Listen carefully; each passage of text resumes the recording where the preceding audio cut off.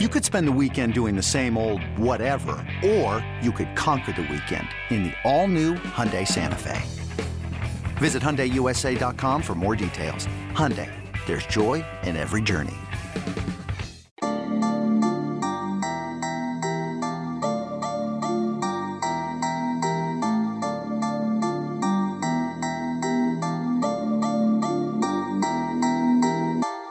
One doesn't just go into Assembly Hall and get a 17-point win, but number 18 Illinois put together its most impressive half of the season, outscoring Indiana 40-21.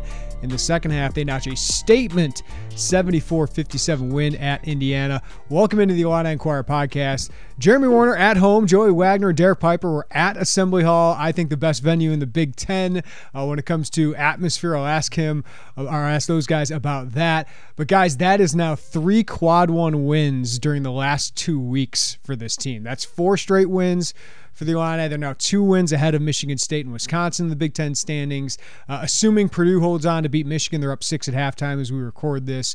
They'll be a game ahead of Purdue going to what will probably be the Big Ten game of the year in West Lafayette on Tuesday. But before we get ahead of that, let's break down the Illini's biggest win.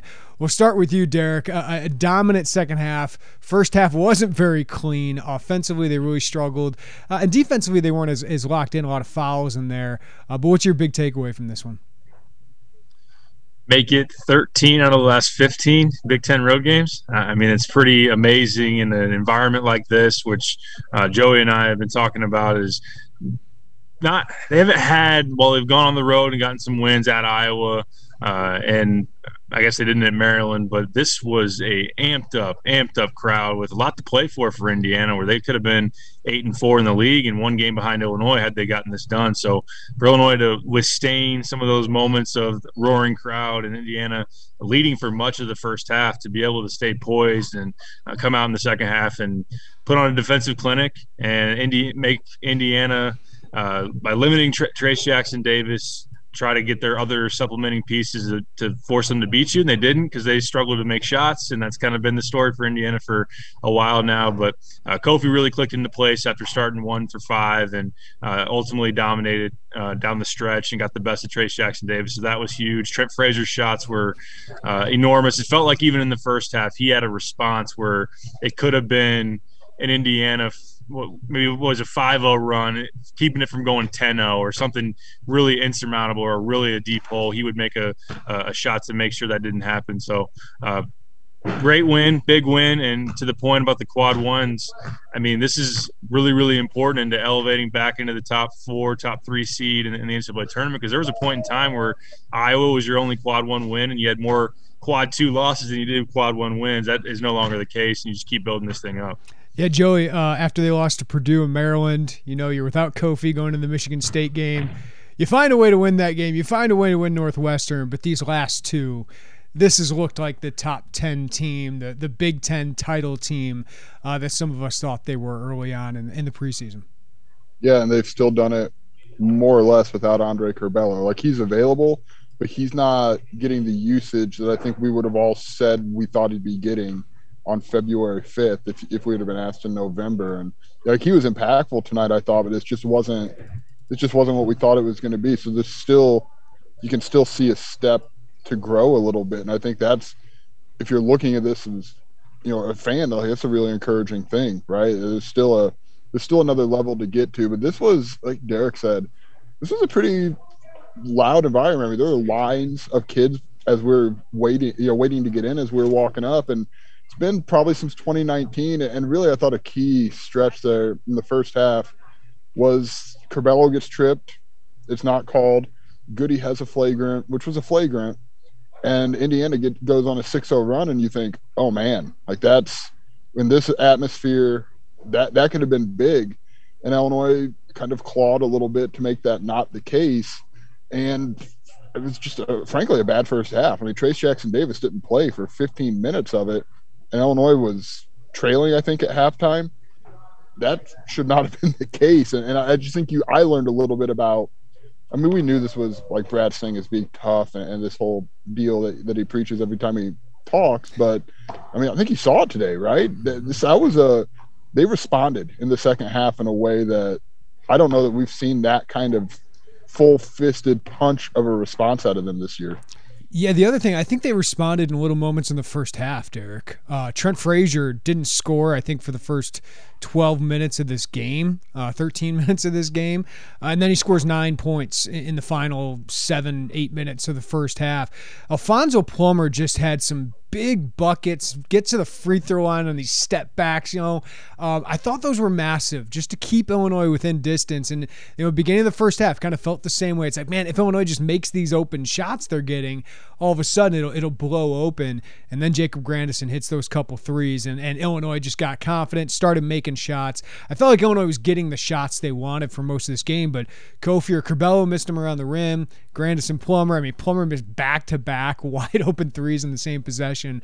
But they stuck with it. They didn't freak out. I thought they were out tough the first 5-6 minutes of the game. Indiana's defense, which is very good, really impacted them. But they always had these little responses, and then all of a sudden, once shots were made, they were rolling. Yeah, they definitely did. You saw the DeMonte step-back three that was early on. That was one of those where Indiana had a couple of baskets, then he hits that shot. And you mentioned Plummer having a few of those. Goody knocked down an open three that was good.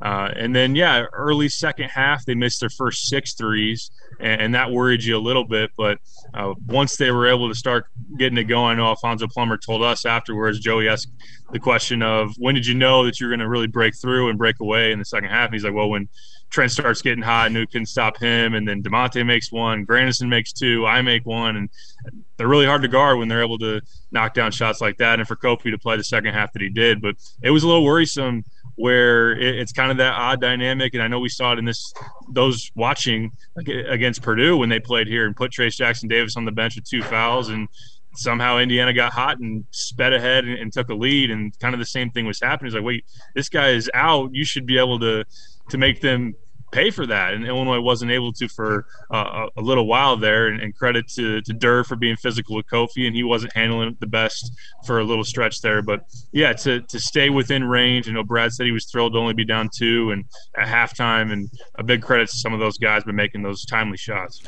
There's not much more we can say about Trent Frazier. And once he gets on a heater, Joey, he can just carry this team. But you wrote, well-timed, by the way, about Illinois' defense taking a big step forward. And listen, Derek said it, Indiana's offense is not very good. Like that is a thing that is holding them back.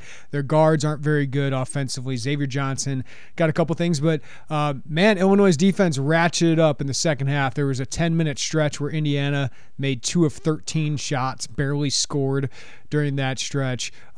This is why they were able to win on the road. I think it's as simple as playing defense. Defense travels, as Brad Underwood said. And man, when you get stops, you can make a 21-5 run.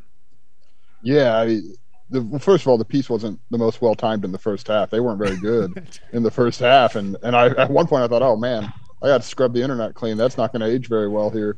They fouled. They fouled a lot in that first half, and it got to really kind of be an unwatchable game a little bit there. There was just tons and tons of fouling, and there wasn't a lot of flow. And I will say this, Joey. I thought the first half they forced some tough shots, but they either fouled on them or Indiana made some tough twos, like Galloway with the runners. So I still thought they were playing decent defense, but the fouling was certainly the issue. The fouling probably kept Indiana in it. And again, it's still very weird to say that when Trayce Jackson-Davis didn't play effectively the whole first half. But DeMonte Williams, man, you always hear, like I know Brad has said it all the time, is he guards people bigger than him, but Race Thompson's a large individual, and he's a really good basketball player. I mean, he's a really, really good basketball player who plays really hard. And there's no time that DeMonte could have taken off while guarding him, because Race would makes everybody pay for it if you have any laps. And I just thought his work in the paint, because Indiana tried to exploit that size matchup. They tried to go in there, and DeMonte held firm, and then Kofi maybe even fed off that a little bit, and he really limited Trayce Jackson-Davis in the second half. And like, that's the defense I think that Brad gets giddy over when he sees that, is just they're just imposing their will effectively, and it sparked the whole run, and they didn't turn the ball over as frequently there. And that was as good a half of a defense. Michigan State was pretty good too, but in the second half, Indiana had .677 points per possession, and maybe that's a lot of numbers that don't mean a lot, but that's not very good. No, that means a lot. You're not going to win many games with 0.67 during a second half. Illinois might have been close to that in the second half of Michigan State, but they found a way to win. Derek, I do want to throw a lot of praise to Kofi Cockburn. 10 points over the last 10 minutes of this game. Trayce Jackson-Davis, I'm sure the Indiana fans got to be sitting there going like, hey, if you're a big-time player, and this is my issue with him being called Big Ten Player of the Year sometimes. I think he's a great player, phenomenal player. I think he'd be a great number 2 on a championship caliber team, but you can't have your best player have 6 points, 6 rebounds, get a bad second foul on Alfonso Plummer. But Kofi was a big part of it in the second half. I want to give Omar Payne a shout out, forced Jackson-Davis into 2 bad turnovers in the second half. But Kofi, bad first half, but he responded, man. I think that's huge. 17 points, 8 rebounds. It felt like Jackson-Davis was kind of impacted by the first half. Kofi Cockburn wasn't.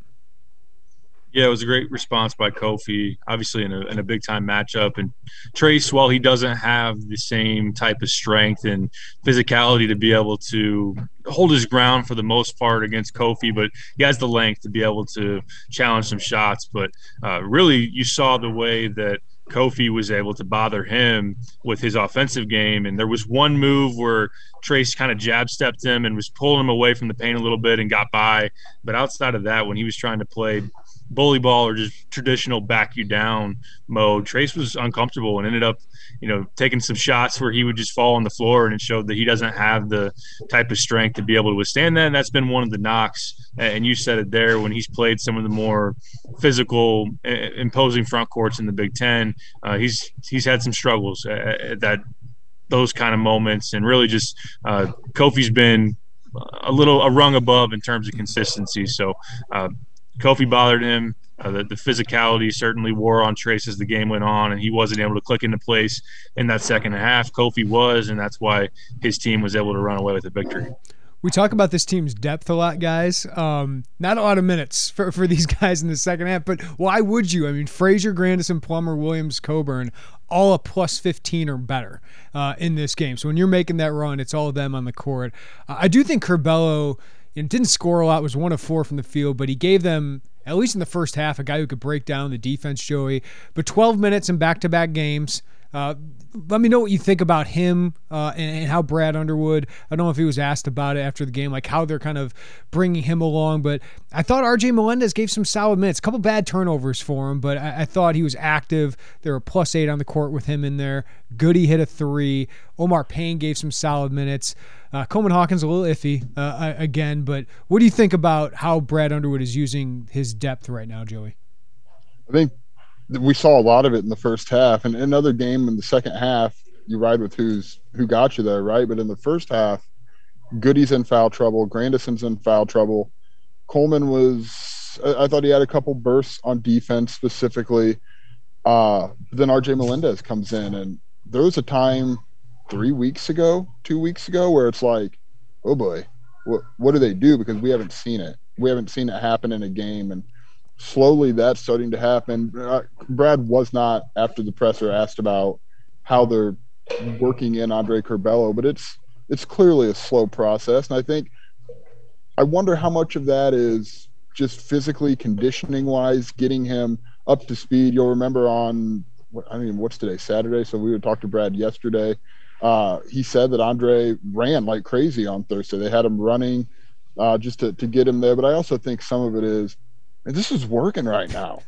Like, that's the thing. And Frazier and Plummer, and that dynamic is working. And you would think, unless Brad went really, really small in his lineup by taking out one of DeMonte Williams or Jacob Grandison, you would think it's got to be one of those two guys. And it's like, how can you as seamlessly as possible work a really high usage player, and his high usage, that it's deserved, because he does things. He got to the rim like in ways that other players on this team just can't do.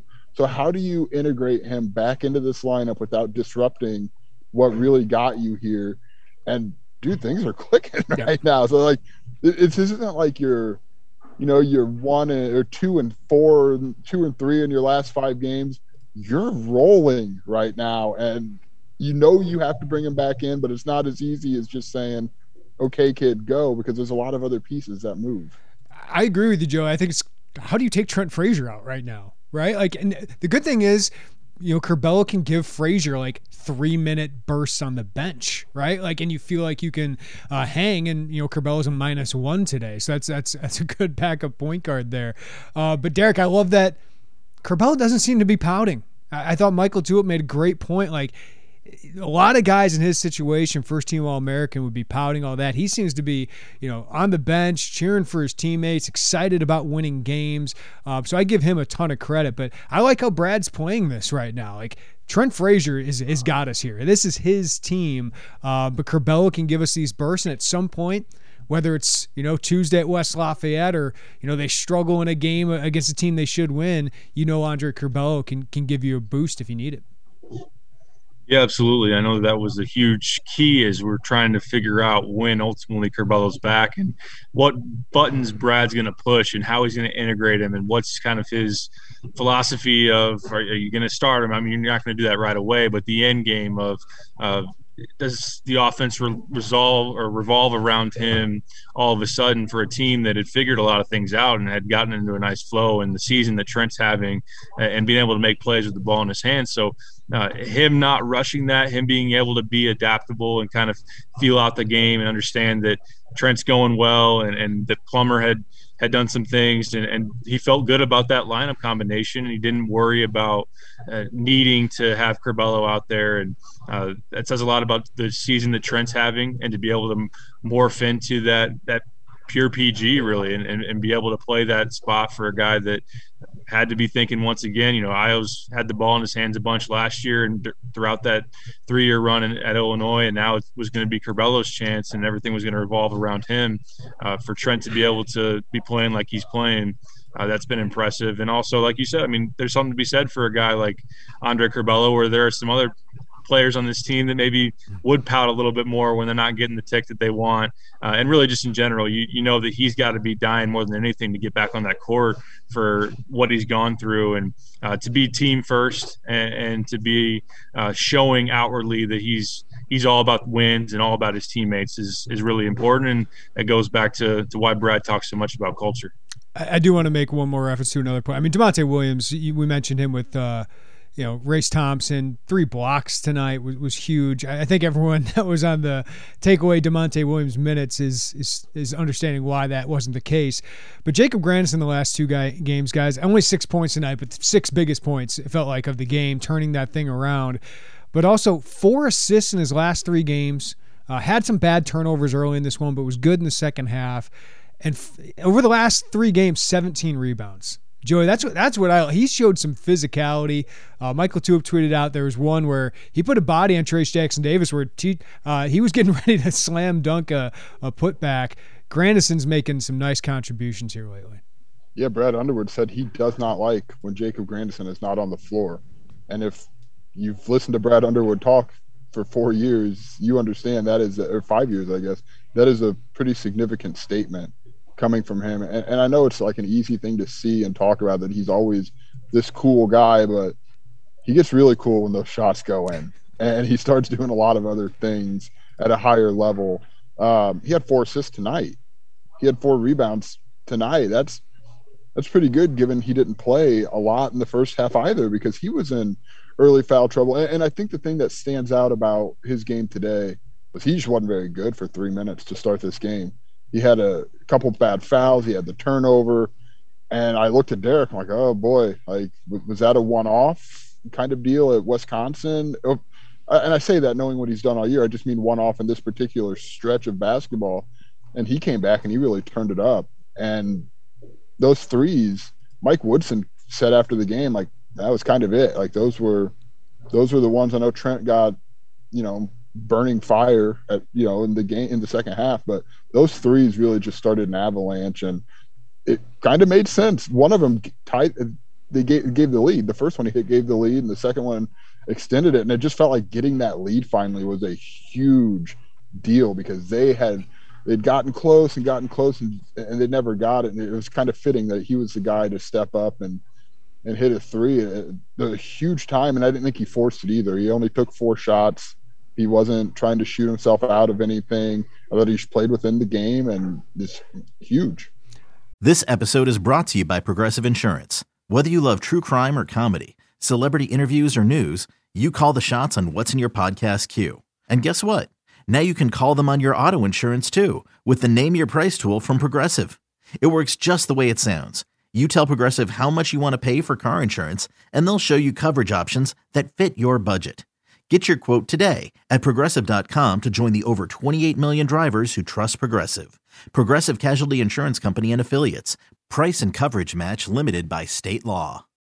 When you need mealtime inspiration, it's worth shopping Kroger, where you'll find over 30,000 mouth-watering choices that excite your inner foodie. And no matter what tasty choice you make, you'll enjoy our everyday low prices, plus extra ways to save, like digital coupons worth over $600 each week. You can also save up to $1 off per gallon at the pump with fuel points. More savings and more inspiring flavors make shopping Kroger worth it every time. Kroger, fresh for everyone. Fuel restrictions apply.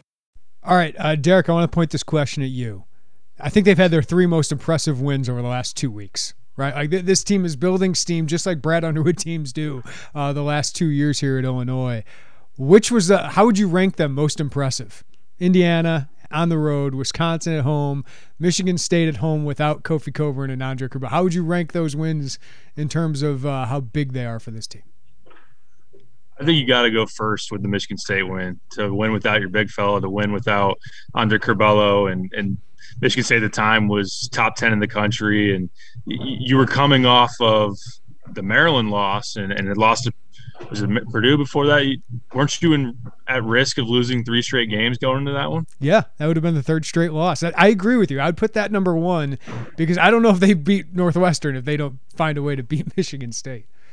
Right. So I would have to put that one first. I know ultimately road wins are qualified more in terms of you look at the net rankings and everything like that. So this one, I guess I would put this one too, because I know you would look at Johnny Davis in Wisconsin. You were co-leaders at the time, but I just think that going into a building where Indiana had lost once all year, giving the weight to winning on the road. And I think that we talked about it after the Northwestern game, is if you were able to win 2 or 3 of that next stretch. I know Wisconsin's part of that and part of this question, but I think that really to get this one right before Purdue is a big deal and allows you to go in there with a little less pressure and a lot of opportunity to really take a commanding lead. So I would go Michigan State first, this one, and then Wisconsin third. You agree with that, Joey? Yeah, I agree. Indiana lost 1 game here this year, now 2. This isn't an easy place. Like, I don't know if it showed up on TV, but this was a hard atmosphere to win, and especially not looking ahead to a rematch against Purdue, and I thought they were within themselves, and this is the one. This is number 2 for me. Michigan State still is kind of mind-boggling, to be honest with you. And Wisconsin, that's fine. That's a good win. And isn't that crazy? I thought Wisconsin was the most impressive win start to finish, right? Like I just thought they played like a Big Ten title team at home. But I would agree with Derek in that like getting it on the road at Indiana kind of solidifies you as that, and just beating Michigan State without those guys, like that might be the reason you win a Big Ten title. Like you shouldn't have won that game. Like for many reasons, right? Kofi and Curbelo were out. Also, you didn't score in the last 6 minutes. Like you shouldn't have won that game, but you found a way to do it, and that's why I do think it's number 1 on that list. If anyone's struggling to put in perspective of where this team is, we're just kind of ho-humming a little bit a win against Wisconsin at home. Like I understand it's a big win, but like I called it the win of the year the other day. So well, I just that's what this stretch has been though, right? Like this is I mean. This is Big Ten championship run kind of stuff. And now, guys, hello, Big Ten game of the year. Purdue right now up 7 in the second half. Michigan is fighting, man. And Hunter Dickinson, I know this audience does not like him. He's playing at a Big Ten first team level. If his team won more games, but he doesn't have much around him. So he's trying to keep Michigan in that thing. But I think we know these are the 2 best teams, right? Like Wisconsin, Ohio State, Michigan State. I think they're very good teams, capable of winning a share of the Big Ten title. But I think talent-wise, what we've seen so far this year, Purdue and Illinois look like the 2 best Big Ten teams. And it was an epic game here in Champaign. Derek, what are you expecting in West Lafayette on Tuesday? Oh, man. Another just big-time environment. I would be interested to see if Illinois is going to be ranked top 10 in the country. Not that it's going to matter all that much, because if you take care of business, this whole thing will sort itself out, but another chance for a quad one win. But when you think about ESPN, APM, all eyes nationally on that game, and really a great chance for Illinois to, as I said, take a real commanding lead. I know that ultimately, we'll see what Michigan State does here, or Wisconsin, and you're not going to have like some insurmountable type of advantage, but to give another loss to Purdue, who I would fully agree with you. I think that Purdue is the second, or those are the two teams that are the best in the Big Ten, and Kofi's response against Edey is going to be fascinating, because I think he's going to have to do better than he did in the first half in terms of playing through physicality. And it'll be interesting to see how that game is called ultimately. And interesting if we get a Bo Borowski game or not. But, and I think that it's a great challenge for Trent Frazier, who is nicknamed Off Night for his defensive prowess. I think the one guy you could circle who didn't have one is Sasha Stefanovic in Champaign. So being able to give a better effort there, but it's going to be a high level basketball game. Two teams that are Final Four capable of winning the Big Ten, and this is a game you're going to look back on really, and it could be the decider ultimately. It ultimately could, especially if Illinois with a lead still is able to get that win and win all three of this humongous stretch to start off February. Yeah, Mackey and Assembly Hall are my two favorite places to go watch a road game in the Big Ten. So this one will be taken up another notch because it's a more talented team, definitely offensively. Joey, we came into this saying, hey, win 2 of 3 here and you feel great. Maybe we undersold them, man. Just go win them all. Yeah, that's easy to do at Mackey, which will surely be boozy at 8 o'clock on a Tuesday for a top 10 game. But again, I know we talked about this after the Wisconsin game, but it did feel a little bit like a missed opportunity. The Purdue first swing and then Maryland, you can get all that back right now. And that is a testament to picking it back up after a crummy loss at Maryland. And you put this thing back together and figured it out. And it's crazy that this opportunity is presenting itself again in a league that has teams like Purdue, like Michigan State, like Wisconsin, that you can go trip up in a pretty significant way in Maryland and still walk into Mackey with a chance to really plant an orange flag right in the middle of the floor and right in the heart of the Big Ten title race. Yeah, if they win that game, Derek, I really struggle to see how Illinois doesn't win the Big Ten championship, or at least a share of it. Like crazy things can happen, right? But you beat Purdue, all of a sudden you're home against Northwestern, you got to win that game. You're on the road at Rutgers. I know the RAC, or Jersey Mikes as they call it now. They can be difficult there. Purdue knows that. But I struggle to see this team losing 5 Big Ten games. I would struggle to see them losing 3 of their last 7 games. And I think if you have 5 or fewer losses, I think you're winning a share of the Big Ten. Yeah, 100% with you. Without completely tripping up there later on in February, where I know you go to Michigan, you go to Michigan State. You mentioned there at the RAC won't necessarily be easy, but when you really eye what we're viewing as the top 2 teams, Michigan State's not as trustworthy. I mean, they're playing at Rutgers today. I'm not saying they're necessarily going to lose, but it's a team that offensively has some limitations. We saw that play out in Champaign, and I think that they will maybe be more susceptible to taking a loss they shouldn't, or just maybe losing a big game to keep them at the top of this chase. And the same thing really goes for Wisconsin when you rely so heavily on Johnny Davis and Davison and Wall and the supporting cast beyond that. I know that we've talked repeatedly about their more favorable stretch down the last month or so here in the Big Ten title chase. But to put another loss on Purdue, to create that separation, I don't see any reason why you wouldn't be putting a banner up when it's all said and done if you're able to get that win. Good, huge win for Illinois. We'll see how if they can put another one up. I mean, guys, it's pretty amazing what this team does in February and March, like mid-January through March, at least until the postseason. Brad Underwood's teams. What do you credit that to, Joey? Like, why is this team under this coach able to make these kinds of runs? If even if they lose against Purdue and still win like the next 3, that's a heck of a stretch. Yeah, I just don't think he lets things rattle them. I think he's such a like, this might sound weird to say because I know on the sidelines he goes absolutely nuts, at least once or twice a game. But I think he's quick at turning the page himself, and I think that carries down. And in stretches like this, like it's easy where you could let it kind of pile up and spiral and get there. And I also think he really works them in the off season, and he works them in this early part of the season. And like, yeah, this is tough, but Brad, I just think he sets a tone. I think his tone is really good. I think especially the last 2 years, they've had really good and loud and prominent and correct voices at the top of the player chain in the locker room. And that comes from him. That's an extension of him. And I just don't think they get phased. I don't think they get rattled. I don't think they care. I don't think they care about the things surrounding them. And I know that sounds cliche, and I don't mean like any social media or anything like that. I just don't think they care if people are, like Kofi said, standing up and booing him and telling him he's the worst basketball player and he's overrated. I just don't think they care. I literally don't think they care because I don't think Brad cares. Well, we know DeMonte don't care because he's from Peoria, apparently. That's word on the street. That's what I've heard is DeMonte does not care. And I think the other part is it's an old team. We talked about the beginning of the year. It's 23 and 24-year-olds. I think Kofi's the young guy of the starters, right? And he's a junior All-American. That pays off a lot too. Well, Derek, Joey, thanks for joining us. Get home and gear up for another huge trip in the Big Ten. Appreciate it, guys. Yeah, we got to go get food. Brad said we got to try some salad here in Bloomington. No salad be eaten, man. How did you take that, Joey? Because Brad thinned out last year. I'm going to say he put some muscle back on. How did I take that? About as well as you can suspect that I took that.